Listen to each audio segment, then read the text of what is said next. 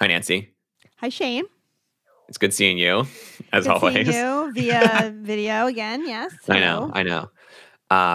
So we're still in a pandemic, but do you mind me asking, are you vaccinated? No, fine to ask. Yes. Got my second vaccine last weekend, so by this coming weekend, I'll be good to go, I guess. That's very exciting. Yeah. How about yourself? Yes. Yeah. We did a 2-shot one, my partner and I, and we actually yesterday, as of this recording, was our 2 weeks. So we're Nice. officially out in the world. So I want to ask you, what are you going to do? Like, what's on your list? The first thing you're doing once you can. We were talking about that, and I think it's like we're still kind of like, you're still kind of hesitant to do things, Sure. even so, which is kind of funny. But we are planning to go on a trip to see my mom. Haven't seen her in, over a year or whatever it is. So going up in a couple weeks to see her. So that will be nice. We can actually go inside and have dinner and hang out. So yeah. What about you? Do you guys were you like, we're doing this when we're good to go? I want to go to the Draft House. Oh, to see a movie? Or something, yeah. So Nancy and I live close to each other outside of DC, and there's this theater that's a staple in our neighborhood, and it's like a dinner theater type thing. You can see movies or shows or whatever, and I haven't been there in, like a year and a half. And they're doing like small capacity and all of that, but yeah, I think we're going to try to do something coming up soon. Try to make the best of it. Yeah, we talked about, Dune is coming up in the fall. And so Richard's like biggest Dune fan. So definitely go to the movies, which was a regular staple of ours. So yeah. Same. Maybe we'll make a or at least for us, post-pandemic date of it. Yes. Welcome to the American Geophysical Union's podcast about the scientists and the methods behind the science. These are the stories you won't read in the manuscript or hear in a lecture. I'm Shane Hanlon. And I'm Nancy Bompey. And this is Third Pod from the Sun. Okay, so we don't need to regale everyone with our plans. Nancy, we can take that as the corporate folks say offline. I'm disgusted at myself. I wish people could see the face I just made. But we are talking about the pandemic, not just because we're in it, but because our story for today is about another type of, I guess, non-human pandemic, another type of outbreak. Disease. It was a disease outbreak, I guess. Right. And so it's bird flu. So to bring us more on this, we want to bring in the producer for this episode, Kelly McCarthy. Hi, Shane. How are you? Hi, Nancy. Hi, Kelly. Why don't you just let us know what we're chatting about today? Yeah, so at the European Geosciences meeting in 2019, we sat down with a virologist turned member of the Italian Parliament who's going to talk about her science and kind of her path today.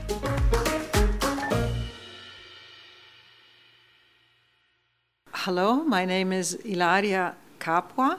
Ilaria is the Italian for Hillary. It helps people remember. I am the director of the One Health Center of Excellence at the University of Florida in Gainesville. My favorite virus and the viruses, I would say, that I spent most of my career working with are influenza viruses. I was very active during the bird flu crisis, which occurred around the mid-2000s, and actually bird flu is still a significant problem in many parts of the world.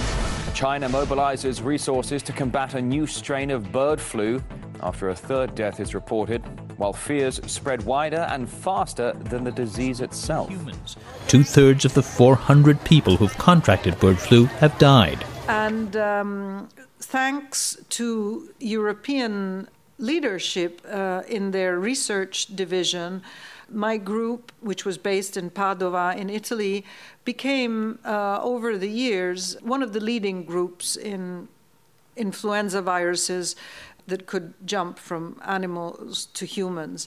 And we were very active. I love this idea. This is like the scientific ideal, this collaborations and people working together coming to solve this like giant problem. This is exactly how it's supposed to work, right? Exactly how it's supposed to work, except as with any well-intentioned plan, people can misinterpret things and there can be some unintended negative outcomes. as it happens in life, you get sometimes unexpected requests. And in 2013, I was asked by the Prime Minister in office at the time to run for election in the national elections. And the reason why I was asked was because at the time, Mario Monti recognized that there was a very significant need of people coming from different areas of society and who were successful in their field to join the political debate. And so I agreed to do it. I ran for election and I was elected. Were there any other scientists who were running at that time? No, I was the only one who was running at that time. And I was, very flattered that I was elected, and I was very, very motivated to do things around a more meritocratic approach to science, around improving the way that funding was allocated, again, trying to do things from a more meritocratic point of view.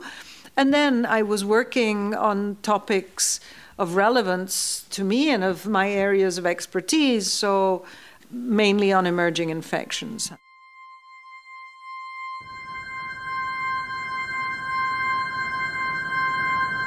Suddenly, I was phoned up by a journalist and I was informed that there was this criminal case and that I was believed to be the criminal mind behind an illegal traffic of viruses, and that I was basically trying to make personal profits out of my scientific profession.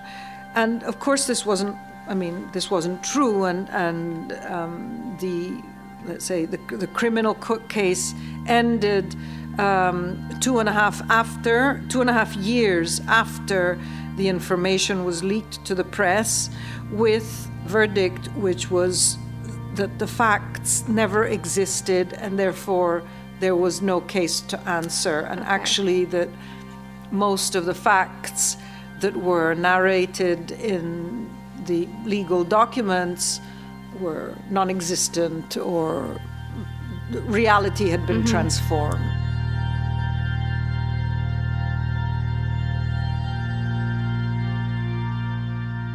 I can't imagine one being elected as a policymaker. That's just like the prime minister just being like, you should run for parliament. Right. Like, and you're the only scientist on this board of people, so sure, and you win. Yeah. And then during this process, being accused of something that you didn't do, or like... Right. And being in that whole situation is just, wow. Yeah.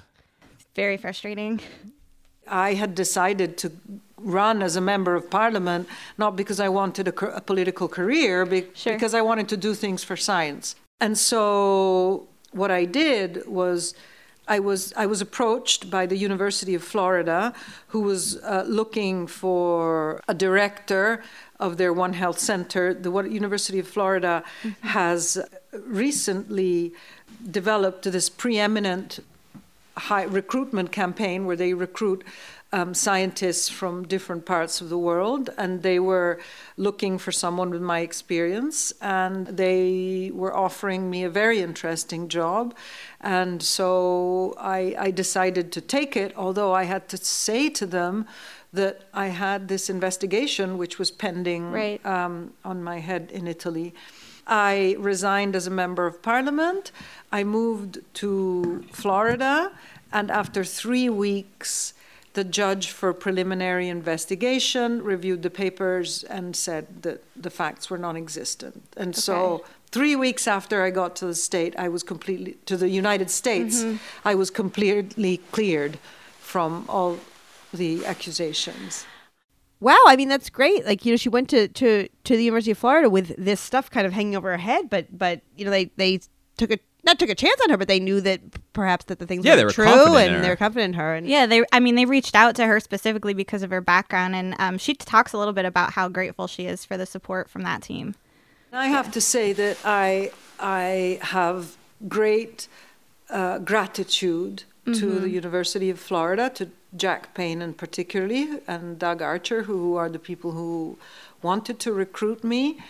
They did due diligence, and what I found quite surprising was the fact that they did a few checks and they immediately figured out that it was all fake. And in fact, the investigation was so superficial that they mixed up the name of one virus with the name of another virus. And so it was clear that they didn't really have a grasp of what was happening. Right. And so for lay people, H7N1 and H7N3 are like similar viruses, but they're not. They're completely different viruses in our world. These things happen to scientists. Actually, there's a prize which is awarded every year. It's called the John Maddox Prize, and it's in the name of the former editor of Nature, and it's about standing up for science. And you would be surprised to see how many people are actually attacked or criminalized for doing their science. How do you influence that world now? So do you feel a responsibility, having had that experience yourself, to like continue to advocate for scientists around the world who might be experiencing this? So I know what it's like. I know what it's like to have your reputation literally ripped off from you. And I think it's one of the worst things that can happen to you. And that's why I talk about it. I mean, it is important to share these experiences for how hard it can be, because it's never easy to talk about, this sort of, let's say, bumps in the road that you've had in your life.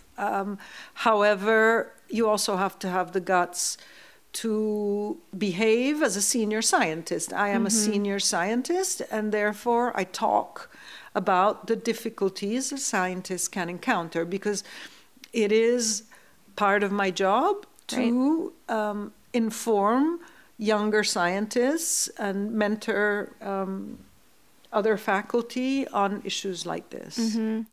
So I had the opportunity to watch all of these young scientists come up to Ilaria after this talk she gave at the European Geosciences Union meeting. And it was really cool to see all these people from way outside her field just wanting to talk with her more and share their own stories. And she's clearly an advocate and a mentor. Yeah, no, that's great. And it's also interesting that, like, obviously on this podcast and in AGU, you think of, we interview geoscientists, in Earth and space science. But it's so broad. It's not just, I guess the point is that, it's not just, all these science issues people have in common, but we also, geoscientists can help people learn about different, it's not just confined now anymore, we realize, to just studying one particular thing and has no effect on anything else. Like we have like stuff like geohealth, like all about how climate change is going to affect people's health. It's like a big emerging field and things like that. Yeah, and she actually shared a really good historical example about how that functions and working across disciplines. So let me give you an example. Jon Snow, who is not the guy of the Game of Thrones, but is the father of epidemiology, who was an Englishman who discovered that cholera was transmitted through water. And he was the person who closed the water pump that was collecting water from the infected basin, and overnight the deaths for cholera stopped. However, what is amusing is that Jon Snow, at his time, didn't know that cholera was caused by a bacterium. They didn't even have the tools to see what they were fighting, okay?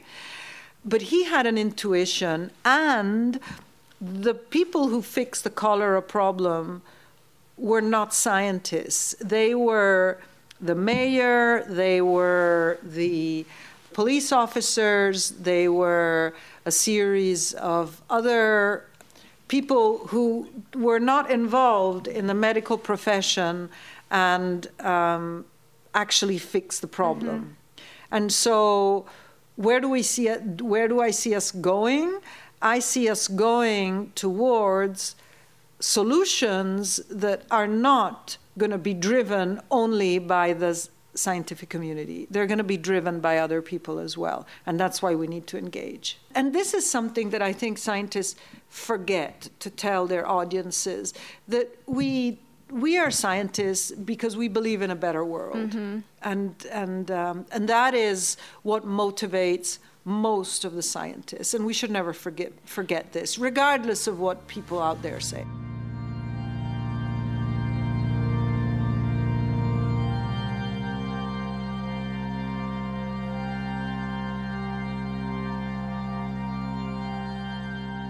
So I think that scientists need to reposition themselves as how they are imagined by society. So I would like to launch a call to action to scientists in that, okay, some of us are nutters, some of us are a little bit cuckoo, some of us are nerds and geeks, but we are people who are motivated and are inspired by curiosity and about natural mechanisms of how things work. And so I think that we should actually, even if we haven't achieved as much as we would have wanted, which happens in life, but we still have to be proud about being scientists. Of course, not all scientists can be super scientists, because that's how, distribution works. Some are good, some are better, some are super. But still, it's the critical mass that makes the difference. It's not the individual.